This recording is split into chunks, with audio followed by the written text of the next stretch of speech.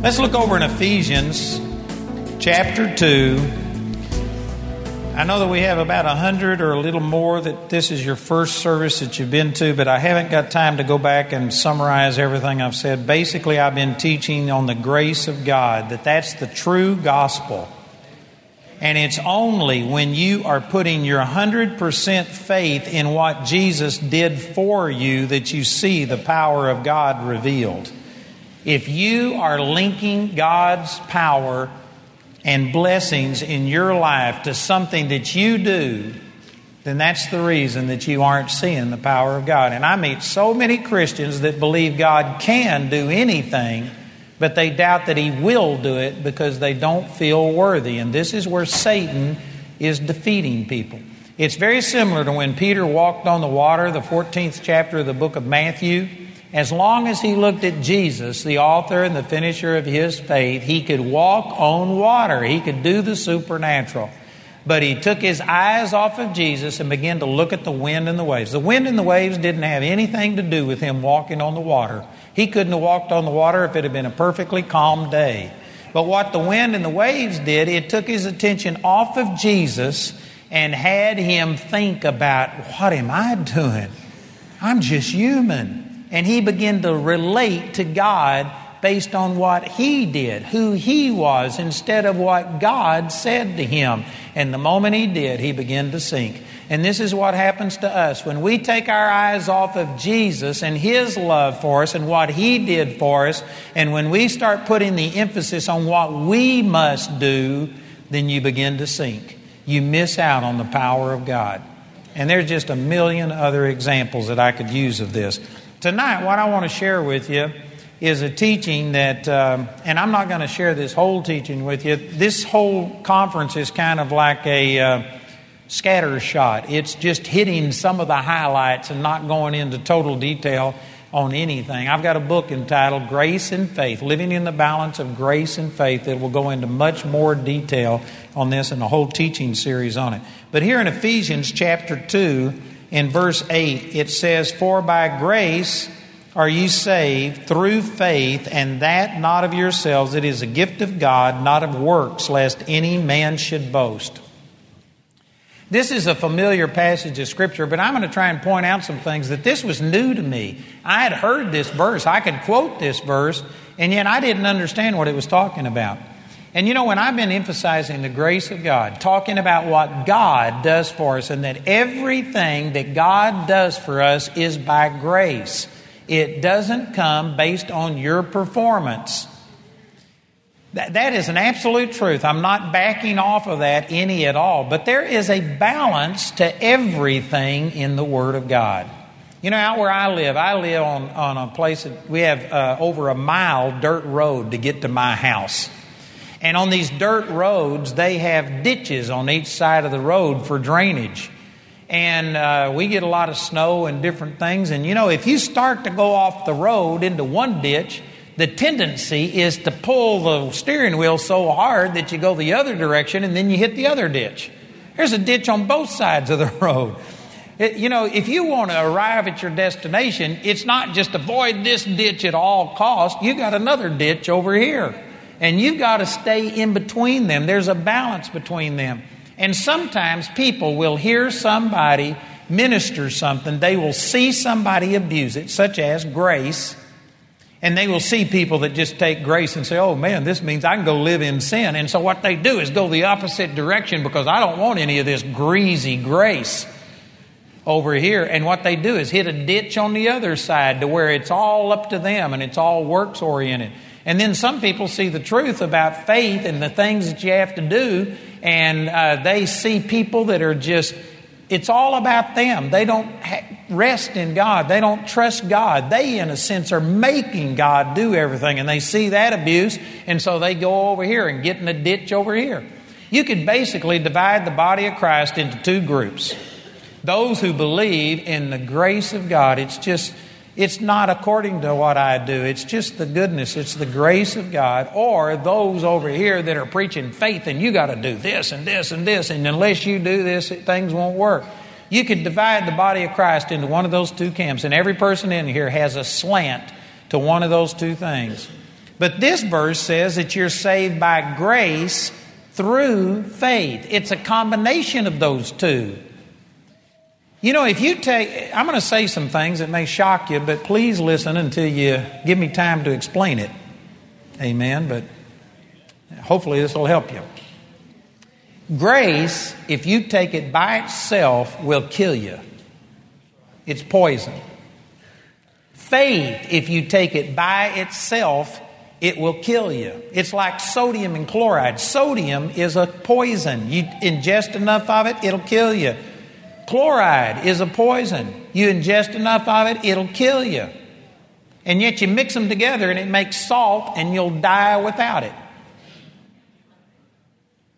And grace, if you take it to an exclusion by itself and don't understand that there are things that we need to do to build our faith and to cooperate with God, then if you take grace like that, you'll get off on a tangent and you'll get into trouble.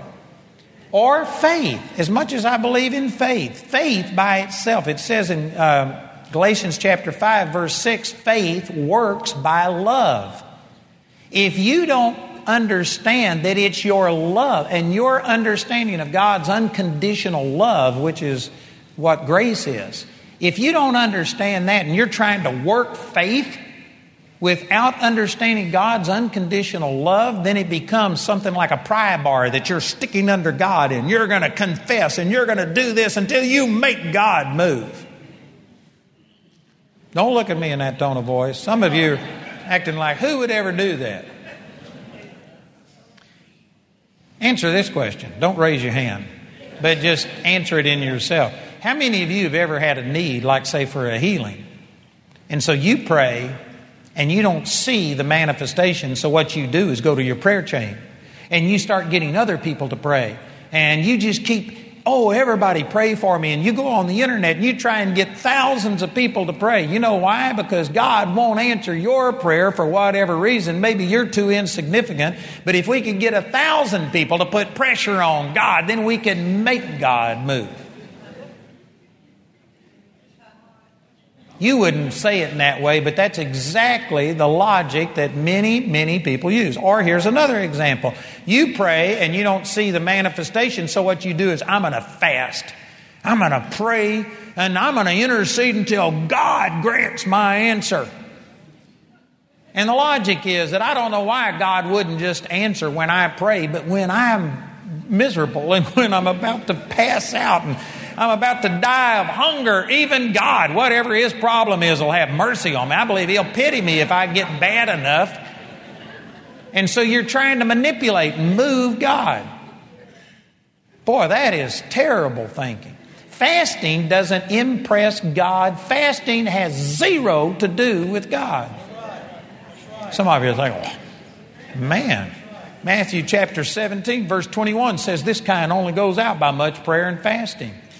I've got a teaching on this. I'm not going to teach on it right now, but it's not talking about this kind of demon or this kind of sickness. It's talking about this kind of unbelief. Fasting changes you. It gets rid of your unbelief and it focuses you on God, but fasting doesn't change God. Fasting and prayer don't make God do something more than just prayer. The truth is, God's already done everything. You don't need God to do anything. It's not about God doing something. It's about you learning how to receive. So anyway, it has to be this combination. You have to understand grace, which is God's part, and then faith, which is your part. And you've got to mix these together in the proper mixture in order to receive your goal, which is salvation, healing, deliverance, prosperity, joy, peace, whatever. And so I want to try and define this and share some things that this just revolutionized my life. Because again, my background is I was Mr. Righteous. I was a religious Pharisee. I thought that I was going to make God love me and make God bless me by my holiness. And then God revealed to me what a hypocrite I was and how I was self-righteous. And when I finally humbled myself and gave up ever trying to impress God with my goodness, then I experienced the goodness of God. I experienced grace. And so I knew that God's goodness and love and mercy was what made everything work. I experienced it. But I couldn't wrap my head around it because every relationship in the world operates off performance. And sad to say, 99.9% of all religion operates off performance and tells you that unless you do everything right, God won't bless you. And so I was beginning to fall back into this because I knew that I needed to study the Word. There was things I needed to do. And I just couldn't understand how this grace and faith works together. Grace is God's part. Faith is my part. How does this work together? And here's some things that God told me, and it just changed my life. First of all, let me define a couple of things. Grace, and this is a very brief definition. I've had people come up and say, oh, it's much more than that. And I agree, but I'm talking about just for the simplest terms to try and get my point across. Grace is unmerited, unearned favor of God. It has nothing to do with you. If it has anything to do with you, then it's not grace. Grace is something that God does independent of you. Without you, you have nothing, zippo, zilch, nada to do with grace. God doesn't look at you and say, oh, this person is really awesome. I think I'm going to extend mercy to them because they're so good. It wouldn't be mercy if God's responding to how awesome you are. Grace is independent of you. The Bible says that Jesus was full of grace and truth.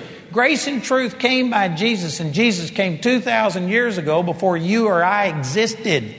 Before you and I existed, before you'd ever committed a sin, Jesus died for every sin you will ever commit and already paid for it.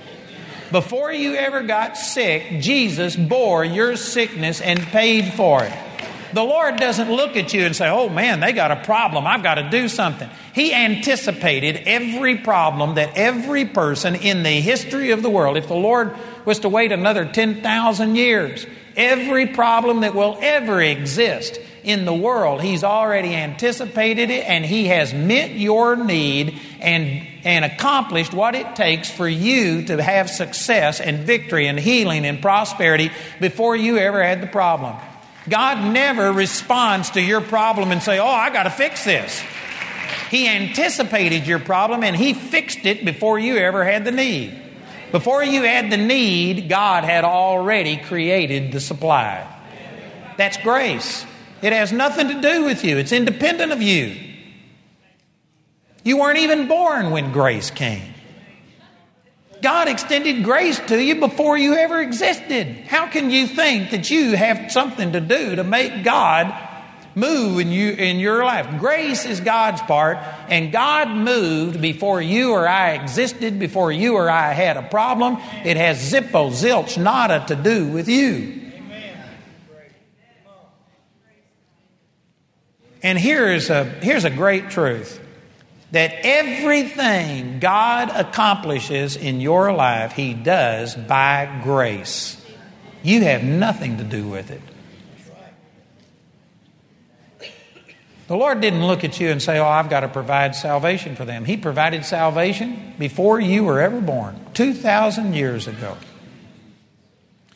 Jesus has already done it. That's grace. It has nothing to do with you. It's done. But does that mean that because God's provided it, that it's working in your life? No, because you're saved by grace. That's what God does through faith. That's your part. If you don't put faith in God's grace, then it has no impact on you. The Scripture says in 1 John chapter 2, verse 2, that Jesus is the propitiation for our sins. That means the atoning sacrifice for our sins, and not for ours only, but also for the sins of the whole world. Jesus has paid for the sins of the entire world. So does that mean that people are all saved and nobody's going to go to hell and everybody has a relationship with God? No, because grace alone doesn't save you. You've got to put faith in Jesus. And if a person has never put faith in Jesus, then this salvation that was provided, the forgiveness of their sins, doesn't count towards them. They void the whole thing. It's faith activated. You've got to put faith in it before it releases its power. It says over in Titus chapter 2, verse 11, that the grace of God that brings salvation has appeared unto all men. Unto all men.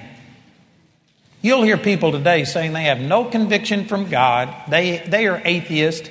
They have no belief in God or nothing like that. That is an absolute lie. Romans chapter 1, verse 18 through 20 says, God has revealed Himself from heaven against all ungodliness and all unrighteousness of men, so that they intuitively know. The creature knows from the Creator that there is a God. And it says, even His eternal power and Godhead is known. They are without excuse. There is no person that has ever breathed on this planet that does not believe that there's a God. And it's just a mind game when people say that they don't believe in God. I was in Vietnam and people said, oh, I'm an atheist. I don't believe in God. I had a guy come into one of my Bible studies and make a fool of me. Ask me these hard questions that I couldn't answer. And he made me look like an idiot. And my Bible study left with the atheist. But you know what? It wasn't 30 minutes until the atheist was back crying and saying, could you tell me how to accept Jesus? He knew in his heart that there was a God. There was lots of people that claimed to be an atheist, but when the bullets got to flying and the bombs got to dropping, all of these atheists were crying out, oh God! Oh God! It is not true. You can listen to yourself. You can talk so much that you get to believing your own lies. But you put a gun to a person's head and they'll say, God! Oh my God! They know that there's a God. People don't swear by Buddha or Krishna or Hari Ram because there's no power in that name. You know why they use God's name in vain and stuff is because it's power in it. Anyway, I could preach on that for a long time, but everybody knows that there is a God.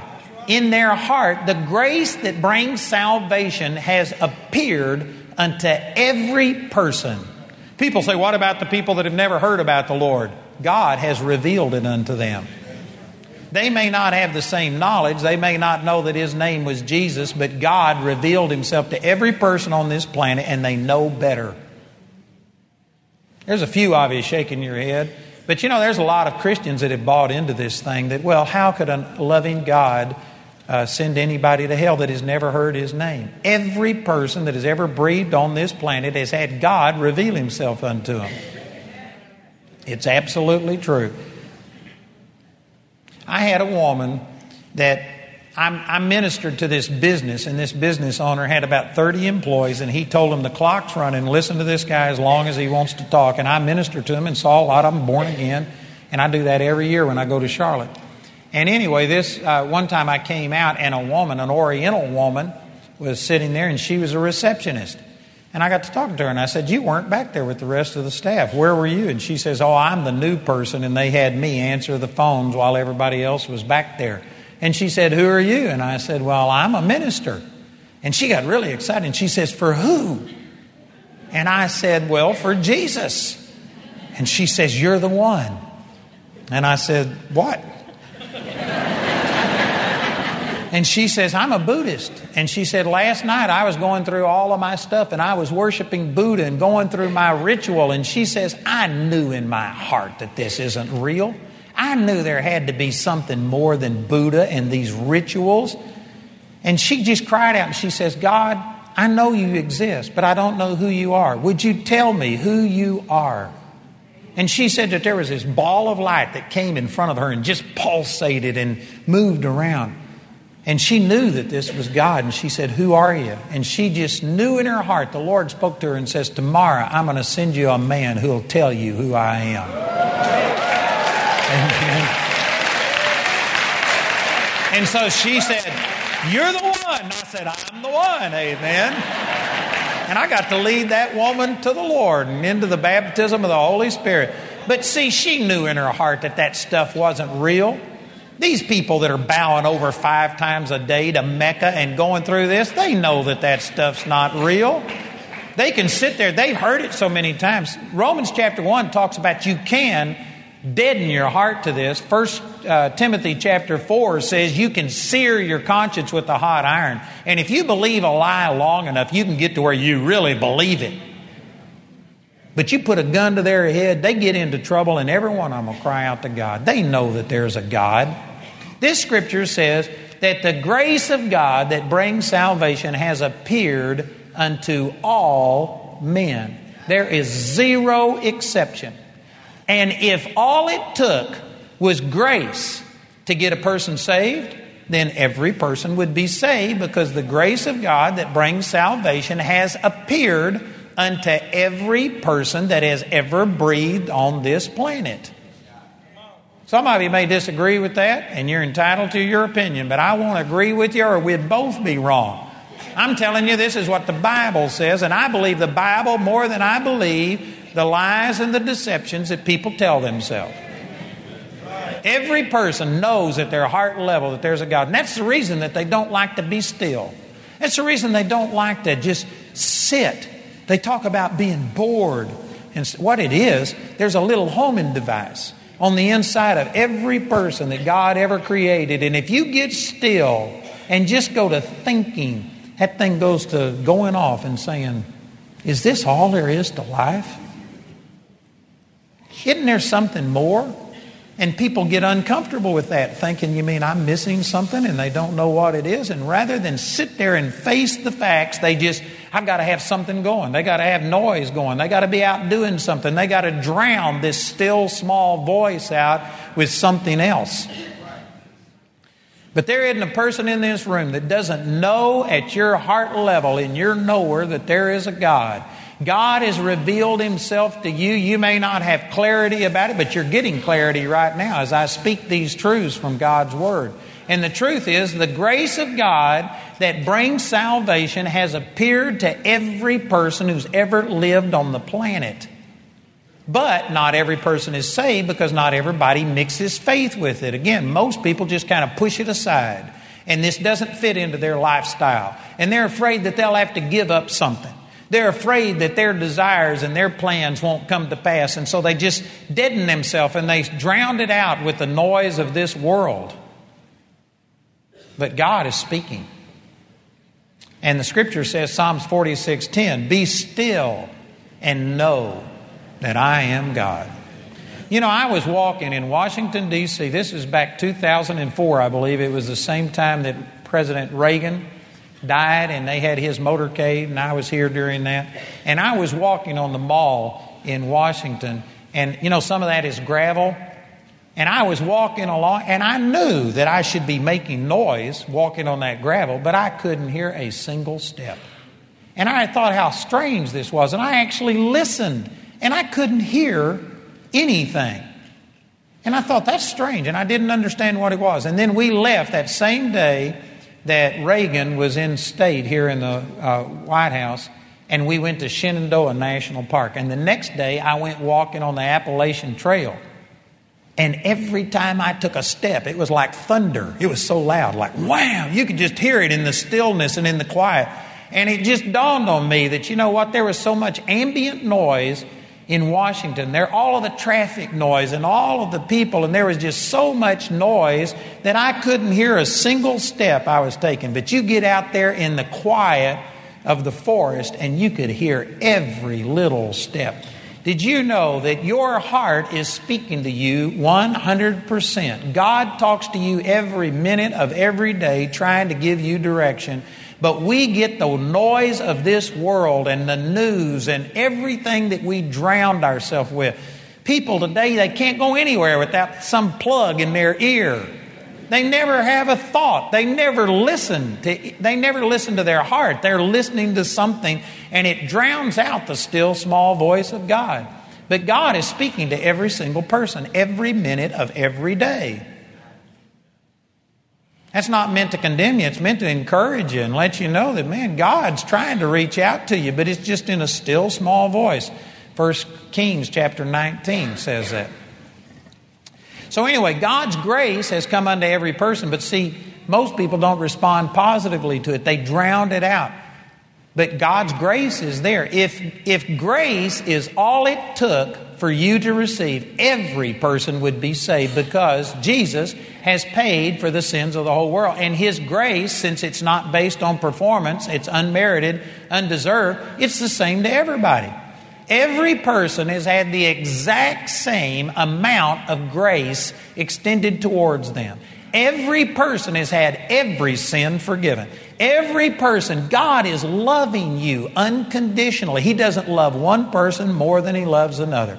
God has healed all sickness and all disease. There aren't some people that He's healed and other people that He hasn't healed. He has healed every sickness. He bore in His body all sickness and all disease. He's taken away all of our sadness. There is no sadness. There's no grief. He bore our sorrows and carried our griefs. Isaiah chapter 53, verse 4. Jesus is the same towards every single person. There isn't one person in here that God has treated better than another person. His grace, since it's unmerited, undeserved, is identical for everybody. And yet every person in here is at a different level of receiving from God, not because God's grace is different, but because our faith is different. If grace is all it took, then every person would be the same. But it is grace by faith. And our faith is the variable. Did you know that Hitler had his sins paid for? He killed 6 million Jews, not counting all of the other people that died in World War II. Hitler, as far as we know, never repented. He rebelled. But God had paid for every sin that Hitler had ever committed. Some of you think, well, that's not fair. Salvation isn't fair. If we got what we deserved, every one of us would go to hell. Somebody says, well, I'm not near like Hitler. Again, if you miss heaven by an inch, you miss it by a mile. Who wants to be the best sinner that ever went to hell? All of us have sinned and come short of the glory of God, and every one of us deserved hell just as much as Hitler. But the grace of God paid for his sins, but as far as we know, Hitler never put faith in that grace. And so he's having to answer for his sins because he rejected the payment that God made for it, so he'll have to pay for it. Technically speaking, it's not your individual sins that send anybody to hell. It's the rejection of Jesus. It's the one single sin that sends people to hell, and that's the sin of rejecting Jesus. And see, this is why some people's logic is wrong. They say, well, now how could God punish a good person who just never really put their faith in the Lord, but they were a good person. They helped people. They were kind. They were nice. How could God punish them right alongside Hitler? That's because you think it's your individual sins that send you to hell. Our individual sins were enough to send us to hell. They made every one of us a sinner, and sin was punishable by death. And so we could have gone to hell for our own individual sins. But since Jesus paid for the sins of the entire world, the only sin that's really going to send any person to hell is the sin of rejecting the greatest gift that God ever gave. It's not your individual sins, it's the rejection of Jesus that sends people to hell. And if you look at it that way, rejecting Jesus and saying, I'm a good person, and I think I'm good enough, I don't need Jesus. God's going to accept me because I'm just awesome. That's the greatest sin of all. That makes homosexuality look like nothing in comparison. Thinking that you are as good as Jesus, that you can substitute for Jesus, is a total misunderstanding of what true righteousness is. And it's an exaltation of yourself to the position of God. And there isn't a hell deep enough or an eternity long enough to punish people who just spurn Jesus and think that they don't need Him. That's the worst sin that anybody could ever commit. So even though Jesus has provided for every person and His grace has come to the entire human race, you got to put faith in it in order for that grace to work. Here's another verse in Romans chapter 5, I believe it is. Let me turn over here and read this. In Romans chapter 5, verse 1, it says, therefore, being justified by faith, we have peace with God through our Lord Jesus Christ. The only way that you'll ever really have peace, rest in your relationship with God is if you understand justification by faith, not by effort, not by works, not by your goodness, but it's by putting faith in Jesus.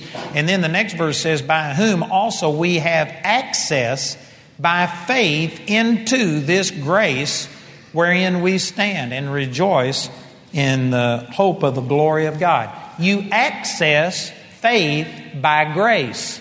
The way you get what God has already provided is by faith. But now, I've been talking about grace. Let me talk about faith over here and define some of these things. Most people believe faith is something you do to get something from God. You might not phrase it that way, but I can guarantee you the vast majority of people, that's how they see faith. Faith is something I do to make God move. Matter of fact, you'll even hear people say, faith moves God. Faith doesn't move God. God's not stuck. God has anticipated every need that you'll ever have. He's already moved by grace. He's provided everything. When you come and say, oh Lord, save me, Jesus doesn't die. He died 2,000 years ago, anticipating that you would be born, knowing everything you would ever do, and He already dealt with your sins and paid for it. And before you ever came to a place where you called on the Lord for salvation, He had already provided it. God did not move when you said, oh Lord, save me. You were already saved, and all you had to do was put faith in what Jesus had already done. Well, it's the same thing with healing. When you pray and say, oh Lord, here's the doctor's report, would you please heal me? God already knew that this was going to happen to you. He already paid for it. Your healing is already done, and He has already placed on the inside of you the same power that raised Jesus Christ from the dead. Ephesians 1:18 says that. 1:18 and 19. You already have raising from the dead power on the inside of you. But the problem is we're saying, oh God, heal me. He's already done it by grace. And instead of us accessing it by faith and taking our authority and say, thank you, Father, I believe I'm healed and I have this power. And so now I speak it and release it with my mouth. Proverbs chapter 18, verse 21, death and life are in the power of the tongue, and they that love it will eat the fruit thereof. Instead of us taking our authority and saying, in the name of Jesus, body you be healed. Satan, you leave me. Cancer, you be gone. We pray and say, oh God, please heal me. A person that says that doesn't understand grace and faith. They think that God is going to respond to them. If I'll call out in faith, then God will heal me. No, God's already healed you. If you need to be healed tonight, God's not going to get off His throne and take stripes on His back and heal you. By His stripes you were healed. 1 Peter 2:24. It's already been done. He's already paid for it. The Lord doesn't heal people today. He healed people 2,000 years ago, and people today access what He has already done by faith. But this is a critical point. It took me 20 years to get this figured out in my brain. I'm slower than most. You don't have to be as slow as I was. But this changed my life. Faith is not something I do to move God. God has already moved by grace and provided everything. Here's my definition of faith. Faith just appropriates what God has already provided by grace. Man, that is awesome. I don't know if you got that, but that is one powerful statement.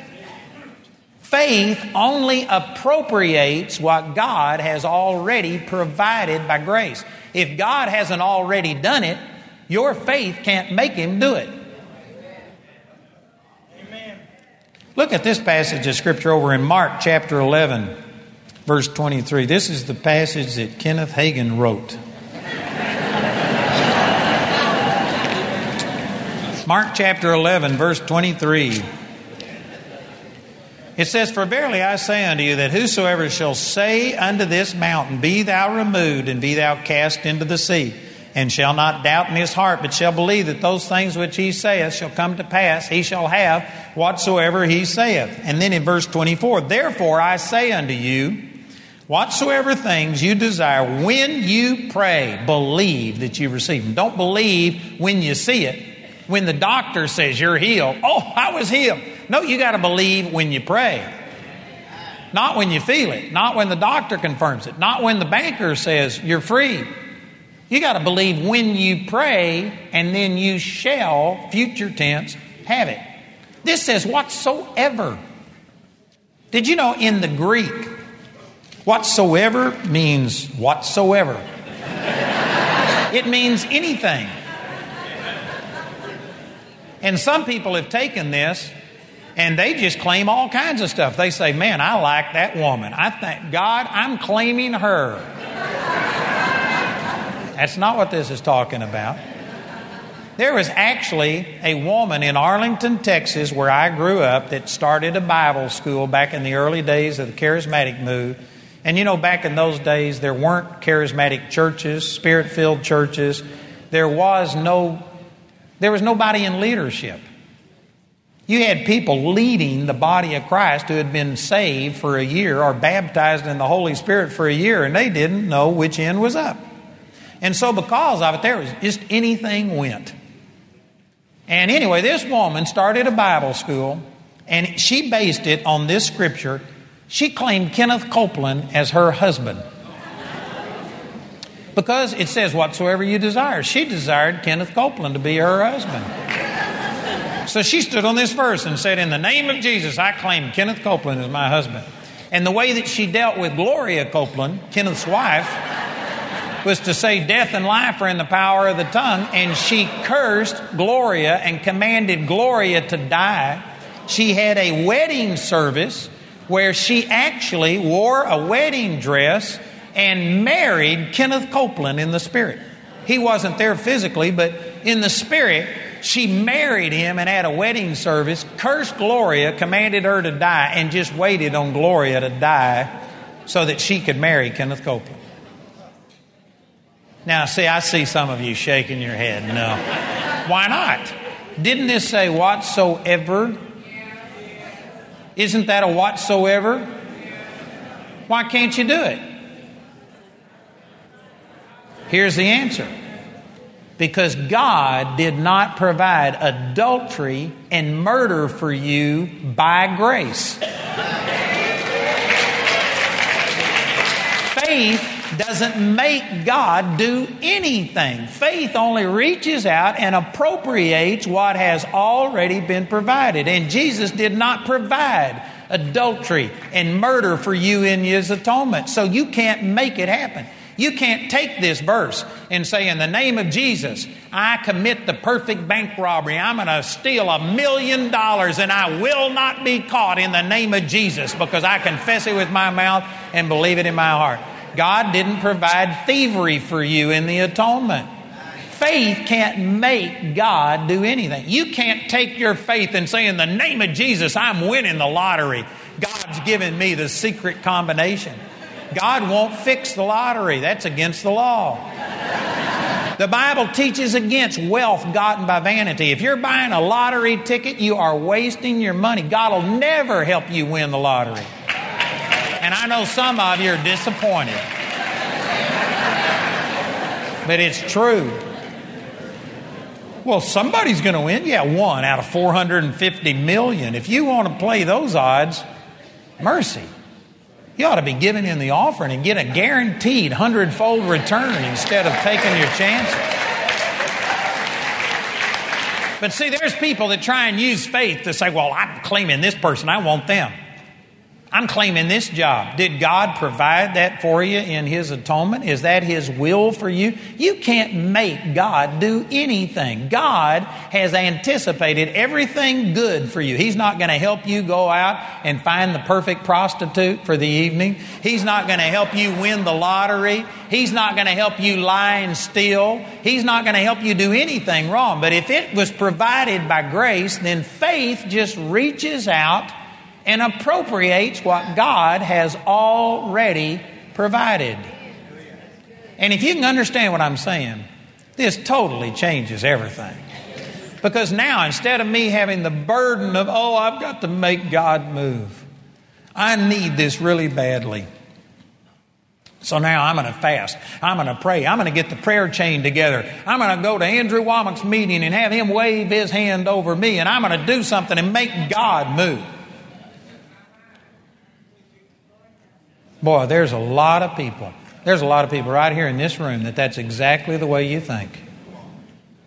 You are saying, what do I have to do to make God move? That statement shows you don't understand the true gospel. It shows you don't understand grace. You think that God has yet to supply what it is that you need. But the truth is, God, by grace, anticipated everything that you will ever need. See, this is how I relate to this need that I have of this campus. I could spend a lot of time on this, but it wasn't my desire. This isn't something I dreamed up and am trying to get God to do. I didn't even want a Bible school, and God told me to start it, and it's just blessed. And we now have like 2,000 people in the system, and it's going to grow to where we have thousands and thousands, and God is doing it. We had to do something. So we were looking at buying property. It was $90 million to buy... I got this wrong. What was it? $20 million to buy 90 acres out so far outside of Colorado Springs. They didn't have utilities out there.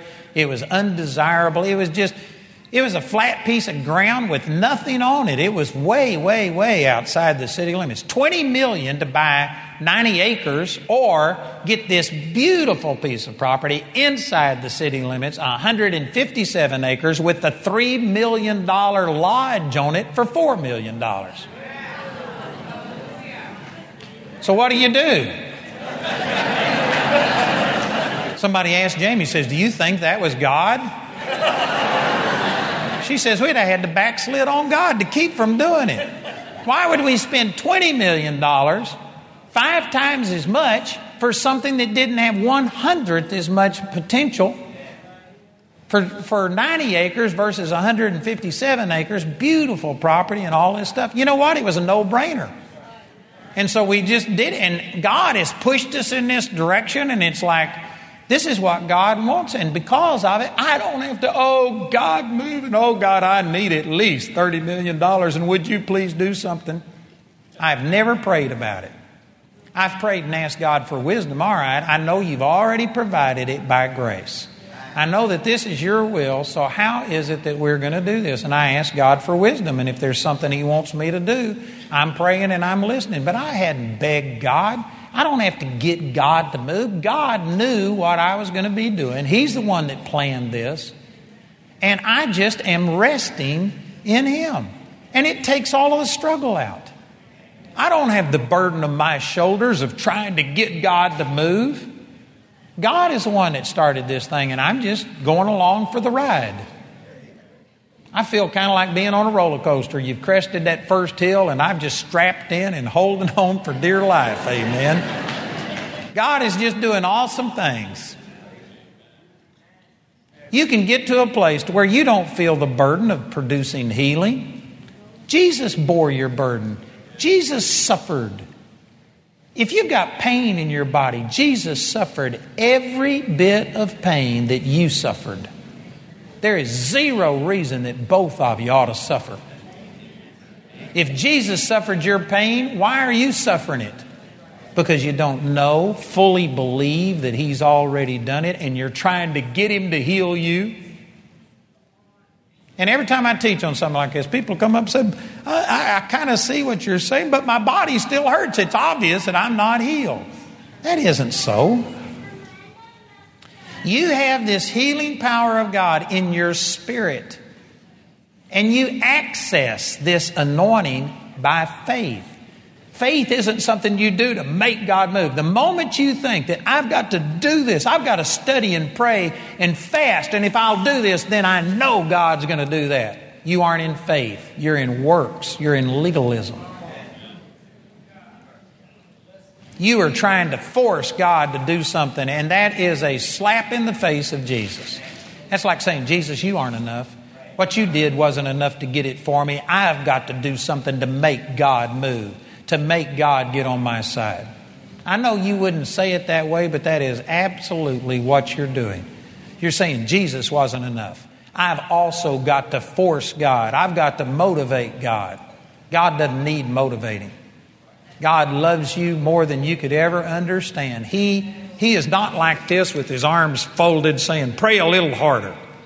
Get 1,000 people to beg me and maybe I'll move. That's what revival, Prayer for revival is all about that. People see God as an angry God that's about to judge this nation. That's not so. God judged Jesus. If God judges America, He'll have to apologize to Jesus. Does that mean that America's safe? No, we're in the process of destroying ourselves.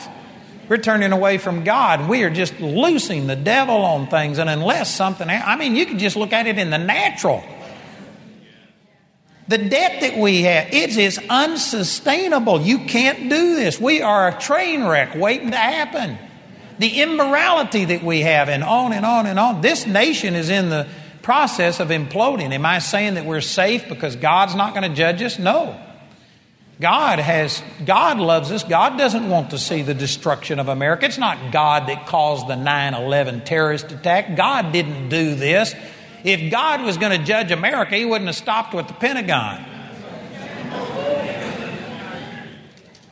He wouldn't have stopped with Hurricane Katrina hitting New Orleans. He'd have come right on up through the rest of this country.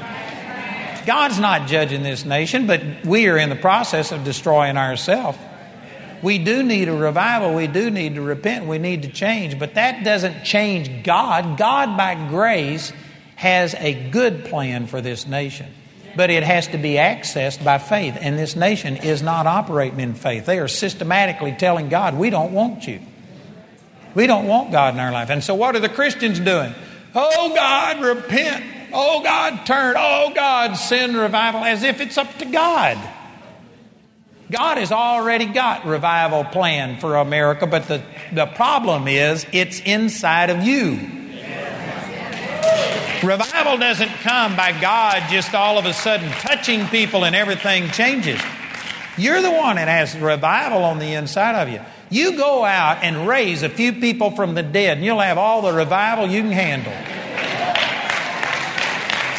You start standing up for righteousness in the place where you work, and when they speak bad, counter it with saying, but God, and tell them about God.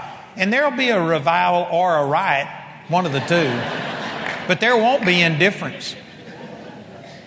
We're asking God to do what He told us to do. He says, these signs will follow you. You go out and do something. Start laying hands on people and they shall recover. But we want to get in our prayer closet and, oh, God, heal people. And then when they get healed, I prayed for that. No, you got to believe that God has already done it. He put this power on the inside of you. And now you go out and say, in the name of Jesus, come back from the dead. And the signs will follow you. See, this is what faith is. Faith isn't begging and pleading, oh, God, send revival. Oh, God, pour out your Spirit. Oh, God, anoint me. Oh, God, give me faith. You've already got faith. I got a whole teaching on this. You've got the faith of the Son of God. It's already in you. You don't need faith. You need to start believing and using the faith that you already have. This is what this whole book about you've already got it is about. God has already done everything. You don't need God to do something. What God needs is you to believe it and rest in it. Hebrews chapter 4 talks about there is a rest to the people of God. This isn't talking about a place where you lie down and never do anything. That's what most people think rest is. But it's like an artist when he paints a picture and he just looks at it and it's perfect. It's complete. If he adds one more brush stroke to it, he's going to ruin the whole thing. And so he puts his brush down and rests. Not because he's worn out. Not because one more brush stroke and he couldn't do it. It's like a lawyer. He says, I rest my case. That's not because the lawyer's worn out. It means he's finished. When God rested from creation, He made it so perfect there was nothing left to do. And there is a place that you can get to where you are resting in the finished work of Christ. That you know that everything that you need has already been accomplished by God's grace, and you just rest. And it takes the burden off of you. It's like I was sharing about me believing for this campus. I don't feel any pressure. I'm not struggling. I don't wake up at night thinking, oh, $30 million. God, what am I going to do? I'm resting because I'm doing what God told me to do. And I believe that He's anticipated it. And you know what? There's a way. He'll make it work. Some of you think, sure. You don't have faith, but you hide and watch. In the next 3 or 4 years, I will have that thing built. It will be done. And you will remember that I told you it's going to happen. And so somebody says, so how did you get God to do that? God had already done it. He anticipated this. He's the one that put me on this course. And God's already got it provided. And all I got to do is follow Him. And He'll show me how to get there. And He'll make it work. And there's no pressure on me. You don't have to force God to heal you. You don't have to force God.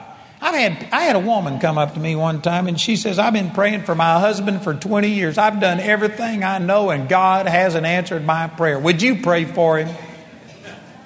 And what she was saying was, maybe God will answer your prayers. Maybe God loves you more. And you know what I told that woman? I said, I would never pray for your husband the way you said this. And she took offense. What's wrong? And I said, you're blaming God and saying it's God that hasn't answered your prayer. You're saying that God, if He wanted to, could just save your husband. And for whatever reason, He hadn't chosen to save him. So you're blaming God for your lost husband. I said, how dare you say that about God? I'm not going to enter into agreement with you. I said, that is totally wrong. God loves your husband more than you do. And this is the reason your prayers haven't been effective, because you don't believe God loves him. And if God wouldn't touch him, God wouldn't move in his life if it wasn't for your great intercession. You are your Savior. You aren't trusting a Savior. You aren't praying in the name of Jesus. You're taking the name of Jesus in vain, and you're thinking that it's your goodness that's making God save your husband. And since it hadn't worked for you, you think maybe my goodness will make God save your husband. I say that's an insult to God. God loves your husband more than you love him. I said, you need to quit praying for your husband the way you've been praying. One of the first things I tell women when they come and say, I prayed for my husband for 20 years, I say, quit praying for him. Not because I don't believe in prayer, but I've just heard a lot of prayer. And what they're doing is griping and complaining and trying to force God to do it. They aren't praying in faith, appropriating the salvation that's already there. They are trying to manipulate God, and that's releasing unbelief. It is releasing a disdain for Jesus, that He didn't accomplish it, that you've got to do it. The burden is on your shoulders. And that stops the power of God. He will not flow through your goodness. You are not going to get the credit. And that's the very thing that keeps most people from receiving from God, is their own self-righteousness and trusting in themselves. That is not the gospel. And so if you can understand what I've said tonight, here's the gospel, is that by grace, independent of you and what you deserve, before you ever did anything, God has anticipated everything, including the forgiveness of your sins, the healing of your body, your prosperity, your joy, your peace. Anything that you'll ever need, God anticipated it, and by grace, it's a done deal. He has provided it, and now He is seated at the Father's right hand. That means He's not working. He's not healing you. He's not forgiving you. He's already done it. His part is over, accomplished.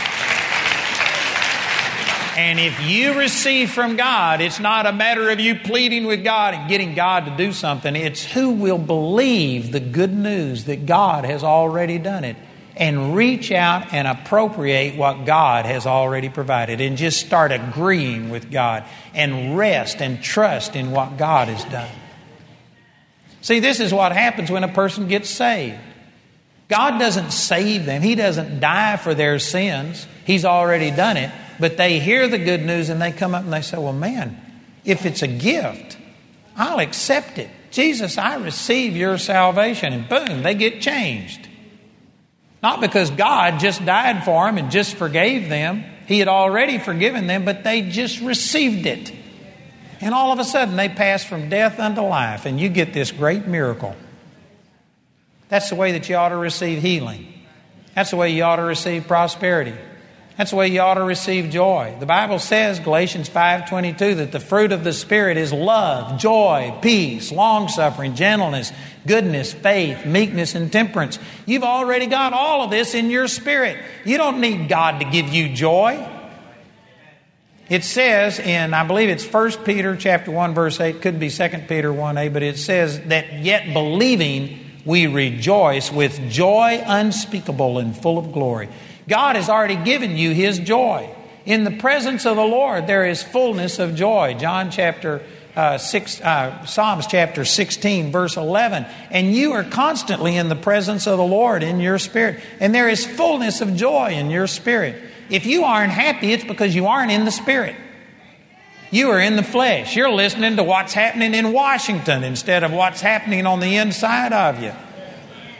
But the truth is you have love, joy, unspeakable and full of glory. And all you got to do is believe. I could guarantee you, if you could receive what I'm talking about and just start thanking God, Father, thank you that I am already forgiven. Thank you, Father, that I have passed from death unto life. Like we were singing tonight, thank you that I am one with the Lord, the creator of the universe. God has over 6 billion people on this planet who are constantly calling out to Him and asking Him for something and trying to get His attention, and yet God is listening to you. Obama doesn't care about me. He's not here listening to me. He doesn't know what my needs are. But the King of the universe listens to me and loves me and is watching me constantly. If you go to thinking about that and thanking Him for what you have, I dare you to be depressed. You can't be depressed. You got to take your attention off of God's grace and what He's done, and instead you got to slip back into this, oh, God's done nothing and I've got to force Him and make Him do something. And you know what? That's depressing. That's discouraging.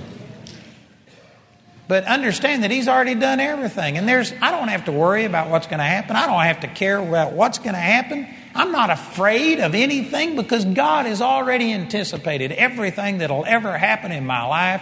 He's already created the answer before I had the question. He's already supplied the need before I ever had the need. And all I got to do is rest in it. When something happens, I say, all right, Father, how did you plan on me getting through this? How have you already supplied this need? And I've just got to be in tune with the Lord. And He'll show me, and I'll be able to deal with every single thing.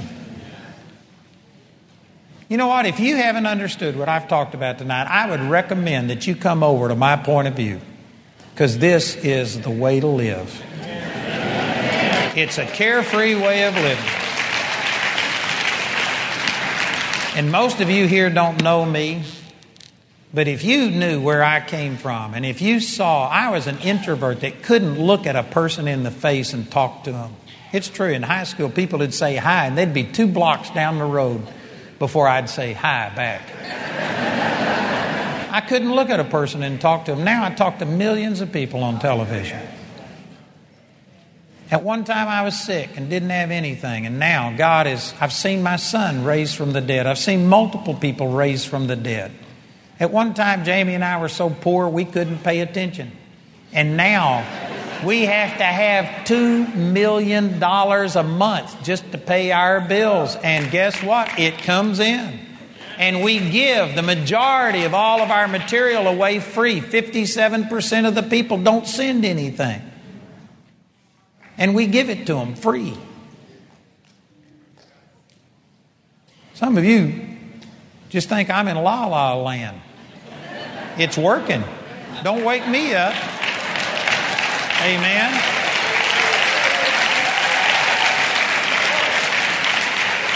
Until you get better results than I'm getting, maybe you ought to listen to me. I'm telling you, this works. This is a great way to live, is just to live in what Jesus has already provided. Rest in Him. You do that, and I guarantee you'll move to the next level. But as it says in Hebrews chapter 4, it says we got to labor to enter into this rest. That sounds like an oxymoron. If it's rest, why do you labor? Because to get to a place where you just trust in God, trust in the unseen, trust the Word instead of what the doctor tells you, instead of what the dentist tells you, instead of what the banker tells you or whatever, or what the people on the news tell you. You trust in this, it's going to be the hardest thing you've ever done to get to where you walk by faith and not by sight. But it's as simple as what I've described. God's already done it. But now you are going to have to labor to get to where you rest in the fact that Jesus has already provided everything. And I am not going to take the responsibility for this.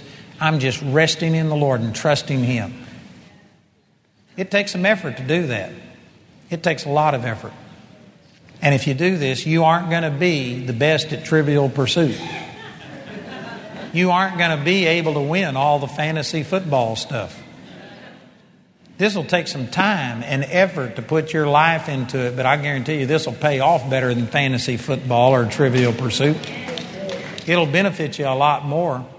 But you'll have to immerse yourself in this. You'll have to separate yourself from people who counter this. And I tell you, the vast majority of the body of Christ is dead set against everything that I've taught tonight. There are good churches. We have good pastors here. Again, I recommend that we've got a list out here of pastors that have come to these meetings, and you need to check it out. You need to find good churches. I've talked to a number of pastors. There are good churches, but they're just few and far between. And I guarantee you, it's going to cost you. There is going to be religious people that will think you've absolutely lost your mind. I've got hundreds of blogs that have been written against me that I'm the devil, and one person says I'm the most dangerous man in America, and terrible things. And there's people that talk about me. If criticism would kill you, I'd be dead. But you know what? You may not win the popularity contest, but you'll get set free, and you'll start seeing the power of God work in your life. Good things will happen. Amen. Father, we love you, and we thank you for your word. Thank you for these truths that I've talked about. Thank you, Father, for the way that these truths have just revolutionized my life. Thank you for the awesome, good things that you have done through the power of your word. And Father, I share these same things with these people here today. And I believe that you're opening up their hearts so that they can believe and receive. So that, Father, they will begin to start putting faith in what you have done instead of faith in all of the things that they do. Instead of trying to get you to move. Father, I pray that they would rest in you and just receive everything that you've already provided. That they would let you be God instead of trying to take that place. Thank you, Father. I believe that the Holy Spirit is here to make these truths real. I pray that right now that the Holy Spirit is just solidifying these things in our hearts, that you're giving us revelation. We pray, John 14:26, that the Comforter, which is the Holy Spirit, when He has come, will teach us all things and lead us into all truth and bring to our remembrance all things whatsoever you have said to us. Father, whatsoever you said through me tonight, the truths that you spoke, I believe you bring those truths back to people's remembrance, and that you help people to begin to start trusting in the grace of God, to walk in the gospel of the grace of God, the nearly too good to be true news. Thank you, Jesus. And Father, I just give you thanksgiving and praise. I believe by faith this is changing people. I thank you that there will be hundreds of people leave this place that will never be the same again because they've heard the gospel. And it's the power of God. It's going to save their souls.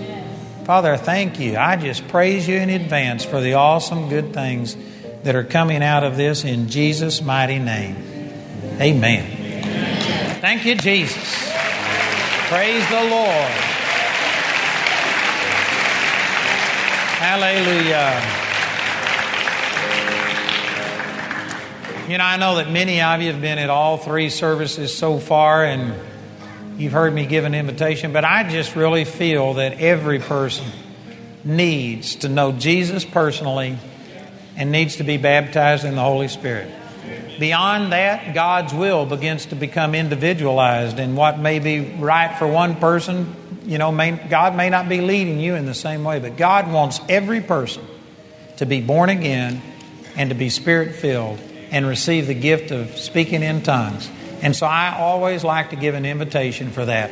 We've already had over 200 people come forward and receive, but there's new people here tonight, and I want to ask if there's anyone here that doesn't know Jesus for sure. If you aren't absolutely convinced of that, and if you would like to make Jesus your Savior, I've explained the gospel tonight.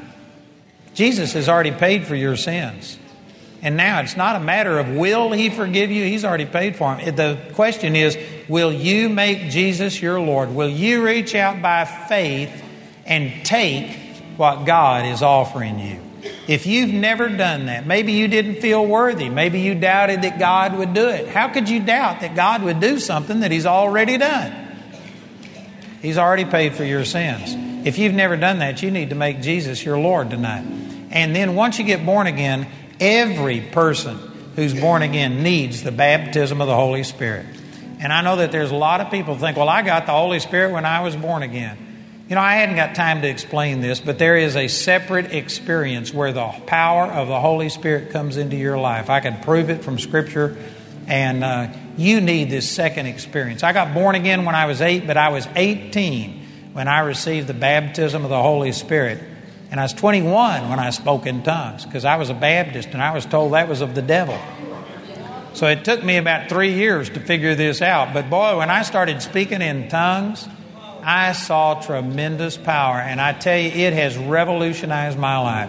You cannot understand and keep what I've talked about tonight without the baptism of the Holy Spirit. I can guarantee you that. If you lean under your own understanding, the Scripture says, 1 Corinthians 2:14, that the natural man cannot receive the things of the Spirit of God. They are foolishness unto him, neither can he know them, because they are spiritually discerned. You have to have the Holy Spirit reveal this to you. So if you don't have the baptism of the Holy Spirit and this gift of speaking in tongues, you absolutely need that to be able to live this Christian life. Is there anybody in here who would say, I need one or both of those? I either need to make Jesus my Lord, or I need the baptism of the Holy Spirit. If that's you, I want you to raise your hand.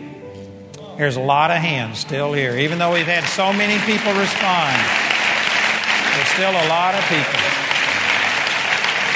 Thank you, Jesus. I'd like to help you to receive what God has already provided for you. So if you raised your hand, or if you were supposed to raise your hand but didn't do it, would you just get up out of your seat and come forward, and we want to pray with you right now and help you to receive. Praise the Lord. Thank you, Jesus. Hallelujah. Man, let's praise God for these. This is going to change your life. Praise God, brother. Awesome. Thank you, Jesus.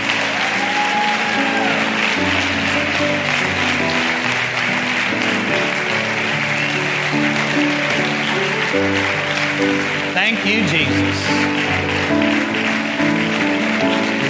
Isn't this exciting? Thank you, Father. Praise the Lord.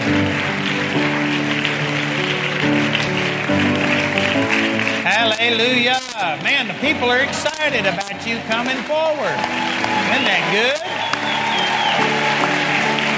You know why they're clapping? It's because they've received the Holy Spirit. They know what's going to happen to you. It's going to change your life. Praise God. You're never going to be the same again. You're going to be transformed. It's just like what I talked about tonight. When you receive the baptism of the Holy Spirit, this is going to change your life. But you're going to have to just believe it by faith. When I first received the Holy Spirit, I knew something happened. I knew I'd never be the same again, but I didn't fully understand it. It took me years and years and years before I began to understand, because I didn't have anybody to teach me. I was in a denomination that taught that receiving the baptism of the Holy Spirit and speaking in tongues was of the devil. And all I got was criticism and discouragement. And it took me a while. But I've written everything that the Lord has shown me about this in a book. And I'm going to share it with you. And I promise you, it's going to help you to receive. Before I can pray with you to receive the baptism of the Holy Spirit, you first have to be born again. You have to make Jesus your personal Lord. The Bible says He is the one who gives the Holy Spirit. So you have to receive the giver before you receive the gift. Is there anybody who's not absolutely certain about whether or not you've been born again and whether you've made Jesus your personal Lord? If you aren't, we need to pray with you first and make sure that you're born again. Is there anybody who says, I'm not sure? Anybody? Here's one lady down here. This is your friend encouraged you to do it. Is she the one that's wanting you to do it, or are you wanting to do it? You're wanting to do it. Amen. That's great. Here's another one right here. Here's another one. Here's another one down here.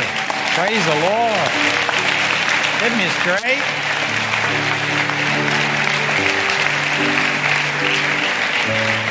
Are all the rest of you absolutely certain that Jesus lives in your heart and that you've been born again? Well, you need to be certain. So would you pray with us too? Because you need to be certain. You can make sure right now. Anybody else? This is important. You can't get the Holy Spirit until you first of all receive Jesus. So you can't bypass this step. If we just prayed for you to receive the Holy Spirit, you won't receive it because you have to receive Jesus first. Anybody else? All right, what I'm going to do, I'm going to lead you in a prayer. And this prayer will say what you need to say. The Bible says in Romans 10:9 that if you confess with your mouth that Jesus is your Lord and believe in your heart that God raised Him from the dead, you shall be saved.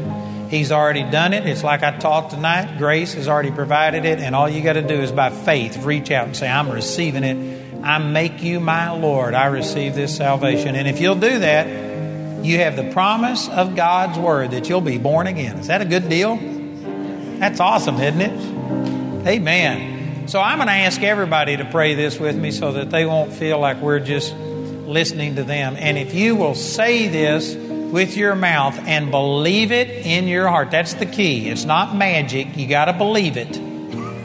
But if you will believe it, then the Bible says you'll become a brand new person and God Himself will come live on the inside of you. What a deal. Praise God. Let's say this. Say, Father, I'm sorry for my sin. I believe Jesus died to forgive my sin. And I receive that forgiveness. Jesus, I make you my Lord. I believe that you are alive. That you now live in me. I am saved. I am forgiven. Right now. In the name of Jesus. Amen. You believe that? You believe that? Do you believe you're saved? Awesome. Welcome to the family, brother. You know, I can tell you're still wondering. But you know what? The Bible said that if you confess Jesus as your Lord and believe in your heart that you shall be saved. Do you believe God lies? Well, He said that that's what He'd do. So are you saved? Yes, sir. Because He promised you.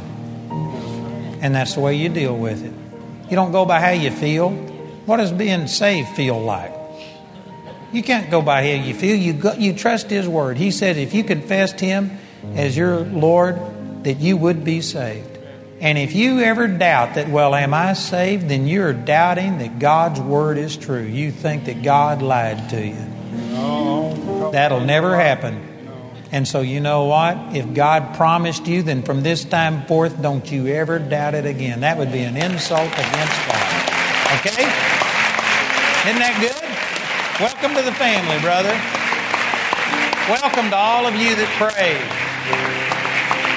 So now, according to the Bible, all of us have made Jesus our Lord. And that means that you are the temple of the Holy Spirit. The reason that's important is because this is what He created you to be. He created you to house His Holy Spirit so that the Holy Spirit could live on the inside of you. This means that we don't have to beg God to give us the Holy Spirit. He created you for this. This is what He wants. And like I was teaching tonight, it's not based on whether you're good enough. Some people think that if you have any sin in your life, God won't give you the Holy Spirit. If you could get holy without the Holy Spirit, you wouldn't need the Holy Spirit. The very fact that you have problems in your life makes you a prime candidate. God's wanting to give you His power so that you can start living victoriously over all of these things. So don't let any sense of unworthiness stop you. It's not based on what you do. It's grace. And so we're just going to ask one time. We aren't going to beg. And then I'm going to ask our prayer ministers if they would to come up here. And these people are going to stand behind you. And after we ask for the power of the Holy Spirit, they are going to lay hands on you. Because in the Bible it says that the disciples laid hands on people and the Holy Spirit came upon them. So you can actually transmit or release the power of the Holy Spirit by laying on of hands. So we're going to ask. They're going to lay hands on you, and then I want you to believe that God did what He said He would do. Don't ask Him anymore. There's a time to ask, and there's a time to believe. And so we're going to ask, they're going to lay hands on you, and then I want you to start thanking Him. And after they lay hands on you, and when we do this, I want you to put your hands in the air like this and start thanking Him. Because it's like when somebody sticks a gun in your back, and you go, I surrender. I yield. This is your way of yielding. The Bible says you bless the Lord when you do this. It blesses Him. It pleases Him. So we're going to ask. They're going to lay hands on you. You're going to lift your hands and start thanking God that His Word's true and that He gave you the Holy Spirit. And then those of us that know how to pray in tongues are going to start praying in tongues and worshiping God. Because the Bible says, 1 Corinthians 14:17, that when you pray in tongues, you're giving thanks. Well, you're praising God in a heavenly language. So we're going to start thanking Him in this gift of tongues. And I want you to quit thanking Him in English and start thanking Him in tongues. And just speaking in a language that you don't know. And I know some of you think, well, I don't know how to do it. What do I do? I've got a book that will explain it. But if you're ready, you can pray in tongues right now. The number one problem that I experienced and that other people have is they wait on the Holy Spirit to make you speak in tongues. It's not like that. He doesn't take your mouth and make it move. You know, my wife doesn't like me to use this illustration, but it really communicates what I'm trying to say. I used to think it was like when you throw up. You just can't stop it. It just, bleh, it's there. That's not the way speaking in tongues is. You can start and stop it. It's you speaking. Acts 2:4 says, they spoke with tongues as the Spirit gave them the utterance. It's you speaking. It's just like when I spoke tonight. I believe God spoke through me, but He didn't force me to say what I said. I had to speak. I made sounds. That's the reason it came out in my personality, with my sense of humor, but it was God inspiring it. You're the one that speaks in tongues. The Holy Spirit doesn't speak in tongues. You start making sounds, and the Holy Spirit inspires them. And as soon as you get over the strangeness of it and the weirdness of it, you'll find out that it edifies you and you're talking to God, and pretty soon it'll just be flowing out of you, and you'll know it's not really you. It's you speaking, but it's the Holy Spirit inspiring it. And it takes a little bit of time. But anyway, I'll give you more instruction on it. But if you're ready, you can speak in tongues right now. Isn't that good? That's a question. Isn't that good? Wouldn't this be awesome to have the Holy Spirit help you bypass your brain and the doubt and the confusion, and just talk out of your spirit that is in union with God without any unbelief, no hindrance? Man, this is powerful. So everybody agree on what we're going to do? Father, I just thank You for all of these. According to the Word of God, we are the temple of the Holy Spirit. You created us to fill with Your Holy Spirit. You want this more than we do. So we don't beg. We just open up the doors, believing that this is already what You've provided, and we welcome You now. Holy Spirit, we welcome You to come into our life. We want Your power. We want this gift of speaking in tongues, the ability to bypass our brain and pray right out of the born-again part of us. We welcome it. We desire it. We thank You for it in Jesus' name. Now we lay hands on you and we say, receive the Holy Spirit. We loose this anointing of the Holy Spirit to come into your body right now. to fill this temple. Holy Spirit, release your power. We loose it now with our words by laying hands on them. And we loose this anointing power of the Holy Spirit to come upon you right now. Now let's lift your hands. Start thanking God. Talk out loud. Thank God for giving you the Holy Spirit. Thank you, Father, that your word is true and that I am God-possessed. I am filled with the Holy Spirit. Thank you, Father, that now I have gifts of the Holy Spirit. Power of the Holy Spirit flowing in my life. Thank you that I can do all things through Christ. Thank you, Jesus. Those of you that know how to pray in tongues, let's begin to worship God and pray in tongues right now. And as we pray in tongues, you can switch from thanking Him in English to thanking Him in tongues. The Holy Spirit will give you the ability to talk outside of your brain and talk straight from your heart. Power is flowing out of you.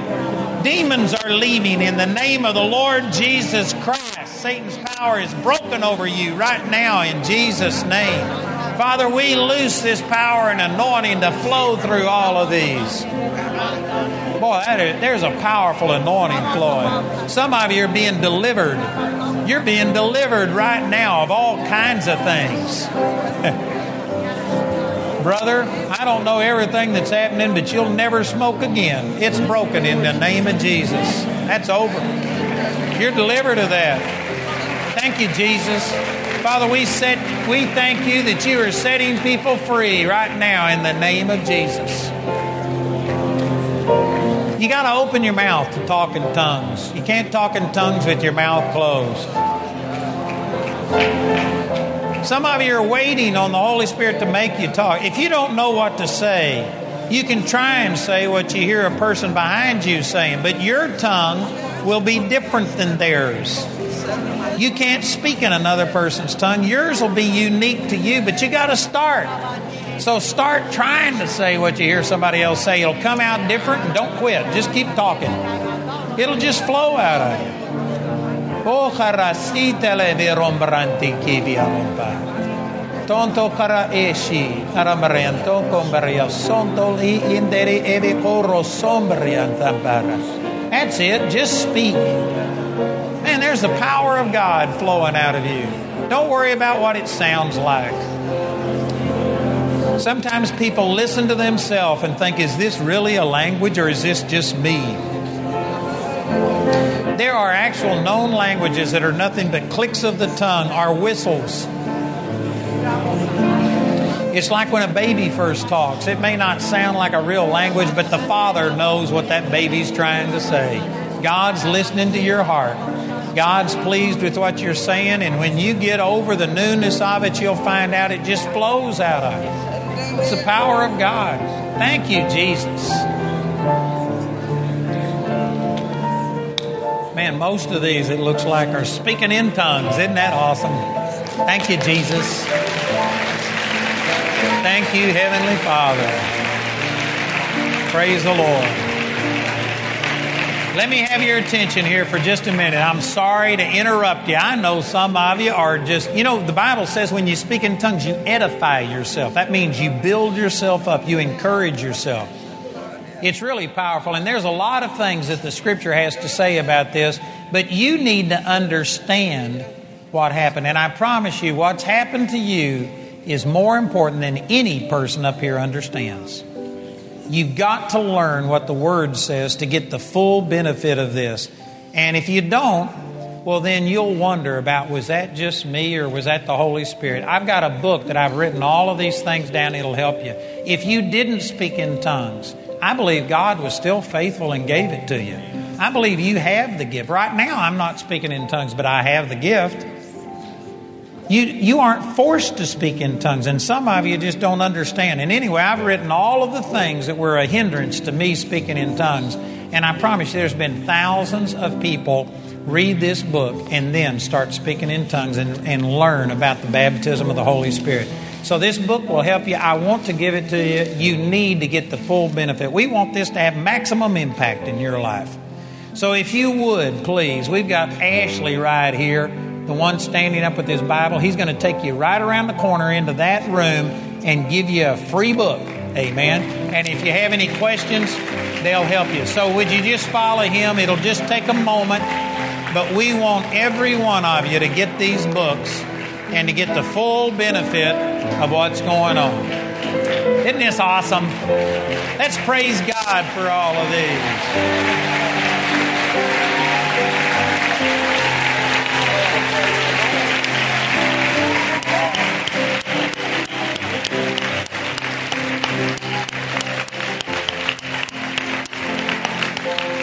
Thank you, Jesus. Isn't this awesome? I tell you, these prayer ministers that have been helping us are just wonderful. I'm seeing them just love on these people and do things. We got some great people here helping us. We've been seeing a lot of miracles happen. And I know that there's some people that think I'm the only one that can pray, but honestly, I do not have a gift of healing or the gift of miracles. I pray just like Joe Blow believer. Some of these people down here have supernatural gifts that I don't have. And all of them have been taught the things that I know about prayer. We're trying to get people away from this thing of thinking that there's only certain people that have a corner on God. That is not true. You know what? Every one of you have the exact same grace towards you that I have towards me or that these people have. The difference is we've renewed our mind, and if you are needing help, if you want somebody to just agree and help you to receive, if your faith has been quickened and you just want to reach out and appropriate what is yours, we want to give you an opportunity to come and let one of these prayer ministers pray for you. They can give you more time than I can, and we'll see great results. So if you'd like prayer for anything, just get up out of your seat and come forward, and we want to ask you to let one of them pray with you and expect that God has already provided it. If you received what I talked about tonight, now your faith is redirected. Instead of thinking that by faith I'm going to make God heal me, now you are just reaching out and appropriating what God has already provided, and you can get results now that you've never had before because your faith is in what Jesus did instead of what you have done. Isn't that great? Boy, this is awesome. So if you need prayer, come forward. The rest of you, you're welcome to stay and pray with us. We saw a lot of miracles happen last night and this morning. As they're praying, I pray and I call out healings, and we've seen a lot of miracles happen. But if you need to go, you're dismissed. Remember that we'll be back tomorrow morning at 10 a.m. and also tomorrow night at 6. If you come at 7 tomorrow, you're going to miss the praise and worship. And so we start at 6 tomorrow night. Please come back 1 hour earlier. And praise God, that'll be our final service. Thanks for coming. God bless you. You're dismissed. Thank you, Jesus. Hallelujah. Next July.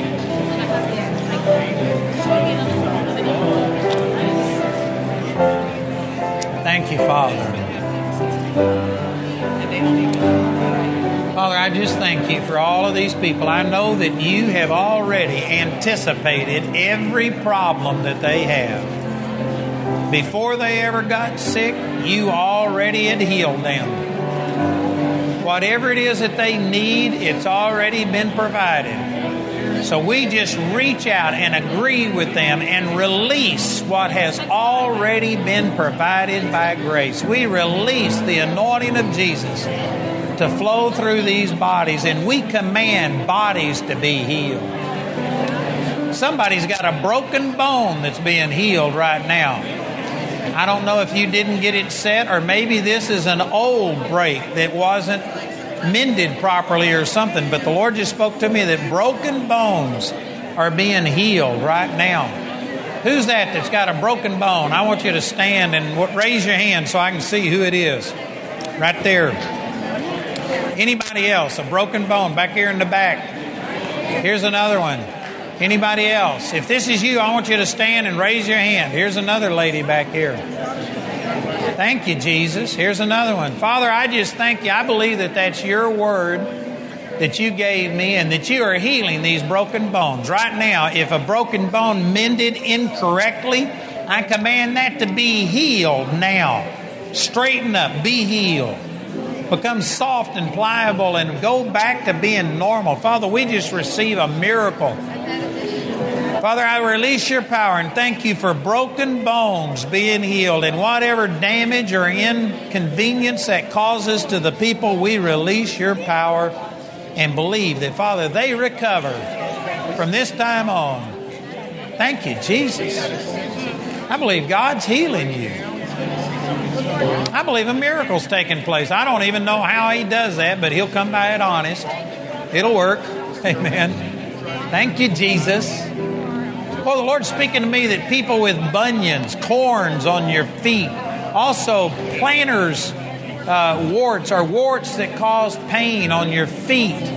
God's healing them of bunions, corns, warts on your feet. If that's you, I want you to stand. Raise your hand. Here's the healing power of God coming towards you. I release this anointing right now. And I command these bunions, bones, you go back to being normal. You be normal in the name of Jesus. I rebuke bunions. I rebuke corns. I rebuke problems, pain in the feet, neuropathy. I command it to stop now in the name of Jesus. Pain, you leave. Some of you had problems standing. Right now, you stand. You step on your feet, stomp your feet. The healing power of God's flowing. That pain's gone out of you now in the name of Jesus. You go check your feet. Some of you, you're going to have your feet reshaping. Those bunions are gone. Corns are gone. Warts are gone in the name of Jesus. Father, we just release this power, and I believe that you are healing people right now, that you've already provided this, and we release it now with our words and loose what you have already provided to come into physical manifestation in the mighty name of Jesus. Praise God. That's awesome. I had a woman come one time and she had to get a totally different size shoe because she had such big bunions. And overnight when she woke up in the morning, her shoes wouldn't fit. Her feet had totally changed shape. Those bunions were gone. I believe God's doing that for you. I believe that God's fixing you up. Healed in the name of Jesus. Thank you, Father. Father, we just praise you. We receive this in Jesus' name. Thank you very much. Somebody's got a tingling in your skin. You got some kind of like a rash or tingling or something. You just feel this. Here's some people right here. Anybody else, if that's you, I want you to stand and raise your hand. Here's the anointing of God ministering healing to you. I command this tingling, this sensation to leave, for your flesh to go back to normal. Nerves, you be healed now in the name of Jesus. Whatever it is that causes this problem, be healed. Satan, loose them and let them go. I loose what Jesus has already provided, and we rest in it. We believe that it's a done deal. Right now, this goes. Flesh, you be normal. Tingling, you be gone now in the name of Jesus.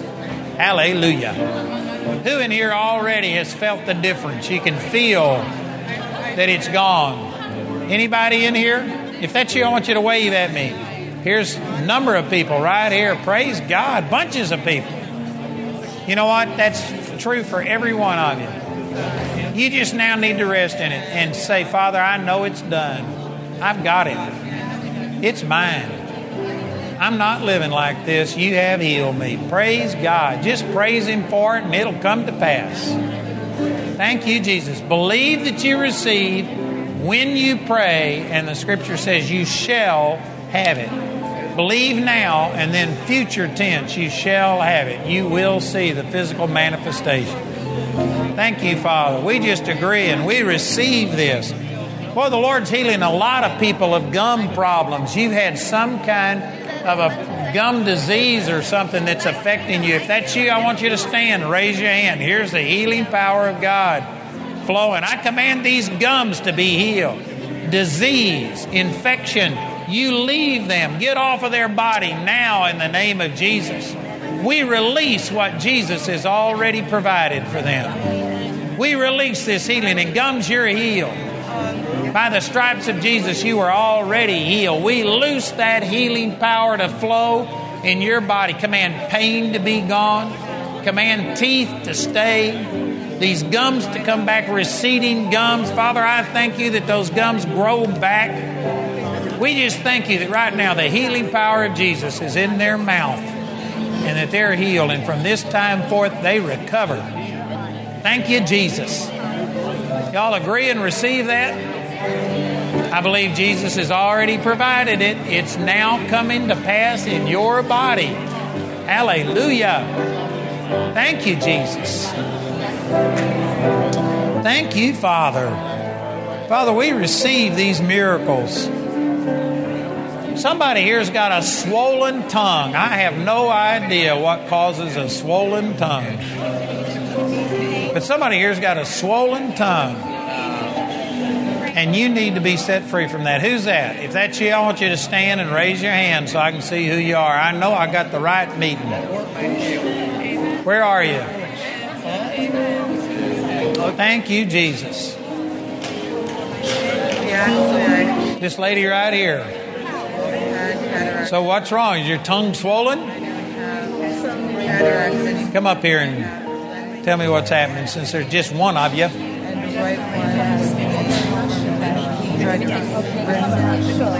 You have a what? A rush?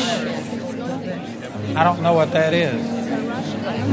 But anyway, your tongue's swollen. You ready for a miracle? Let Larry lay hands on you right here. Father, in Jesus' name, we just command whatever it is that caused her tongue to swell, this rush, to be gone now in the name of Jesus. We curse you and command you to leave her and believe that her tongue is going back to normal. Thank you, Father. Thank you, Jesus. Right there is the anointing of the Lord flowing in your body. And you know what? This is more important than what you realize. It may be an inconvenience now, but if you'd have let it go, it would have become a real problem. God has saved you from a major problem. Isn't that great? I believe you're healed.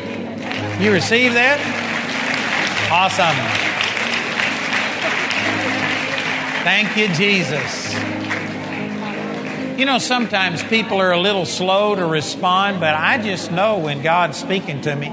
I called out in one meeting that somebody had something hit them in the chest and that they had damage from that. And nobody responded. I called it out 3 or 4 times. Nobody responded. And finally I said, look, I know you're here. And this woman said, well, you know, when I was a kid, a horse kicked me in the chest and broke her chest. And because of it, she never had her chest grow to a normal size. She had a restricted lung capacity and she couldn't run and do things. And she said, but that was 30 years ago. I'm over it. And she says, do you think that could be me? And I said, well, something hit you in the chest. That sounds like a very accurate word. And, you know, I prayed for her, and by the end of that service, she was able to run and do things she had never done before.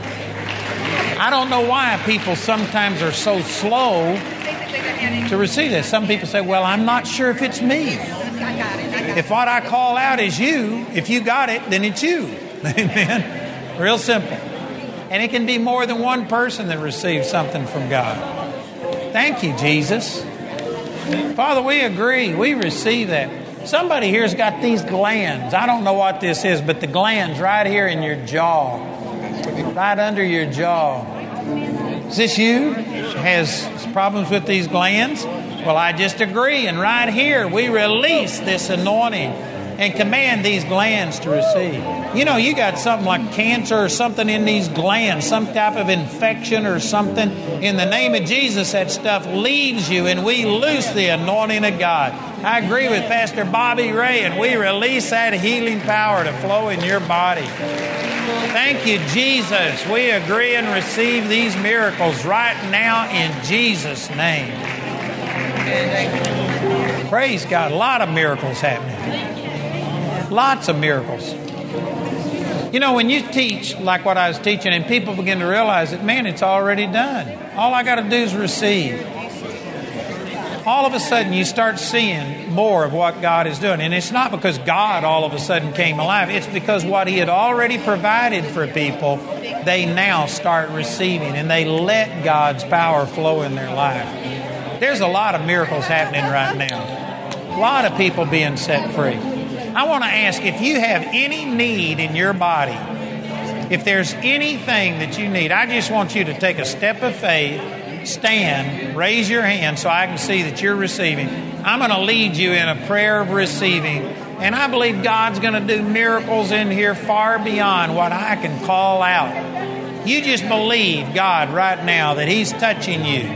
Father, we believe that by your grace, you've already done it. You've healed every sickness, every disease, deformity. Some of you are dealing with things that you had from birth. Some of you are dealing with genetic things. Everything is already covered. We believe that you've already supplied it. And so now we stand and receive what you have already provided by grace. We reach out, and with our faith we say it is now ours. We take the authority that you gave us, and we speak death to sickness, death to disease, death to heart problems, death to genetic problems. We curse these things. Satan, you loose us and let us go. We have received the grace of God. And Father, we now release your anointing with our words and say, body, you're healed. Pain, you leave. Deformities, you leave. Tumors, you leave. Get off of our bodies now in the name of Jesus. Get out of our mind. We command fear and worry to be gone. We break curses and things that have been spoken over us. And we believe that we are healed now in the mighty name of Jesus. We just thank you, Father, that right now your supernatural power that was already provided is now flowing in us, and we are receiving what you have purchased. We loose this life that's in our spirit out into our physical body. And thank you, Father, for our health. Thank you for wholeness. Thank you that strength is coming into us. Some of you were letting old age stop you, and you were accepting things. Right now, it's gone. Moses was 120 years old, and his eye was not dim or his natural force abated. You don't have to have poor eyesight or lose your strength. Father, we just receive your health. Thank you for renewing our strength, our youth, like the eagles. Thank you, Father, for just strength, vitality coming into us. Thank you, Jesus. Somebody who was believing for a child and was not able to conceive. You have to be married to get this. But somebody who is married and is believing for a child, now whatever's wrong is fixed. And I believe you're going to be able to conceive. You still got a part to play. Faith without works is dead. So you do your part and you're going to conceive, amen. And you're going to have a child in the name of Jesus. Father, we just thank you for miraculous things happening.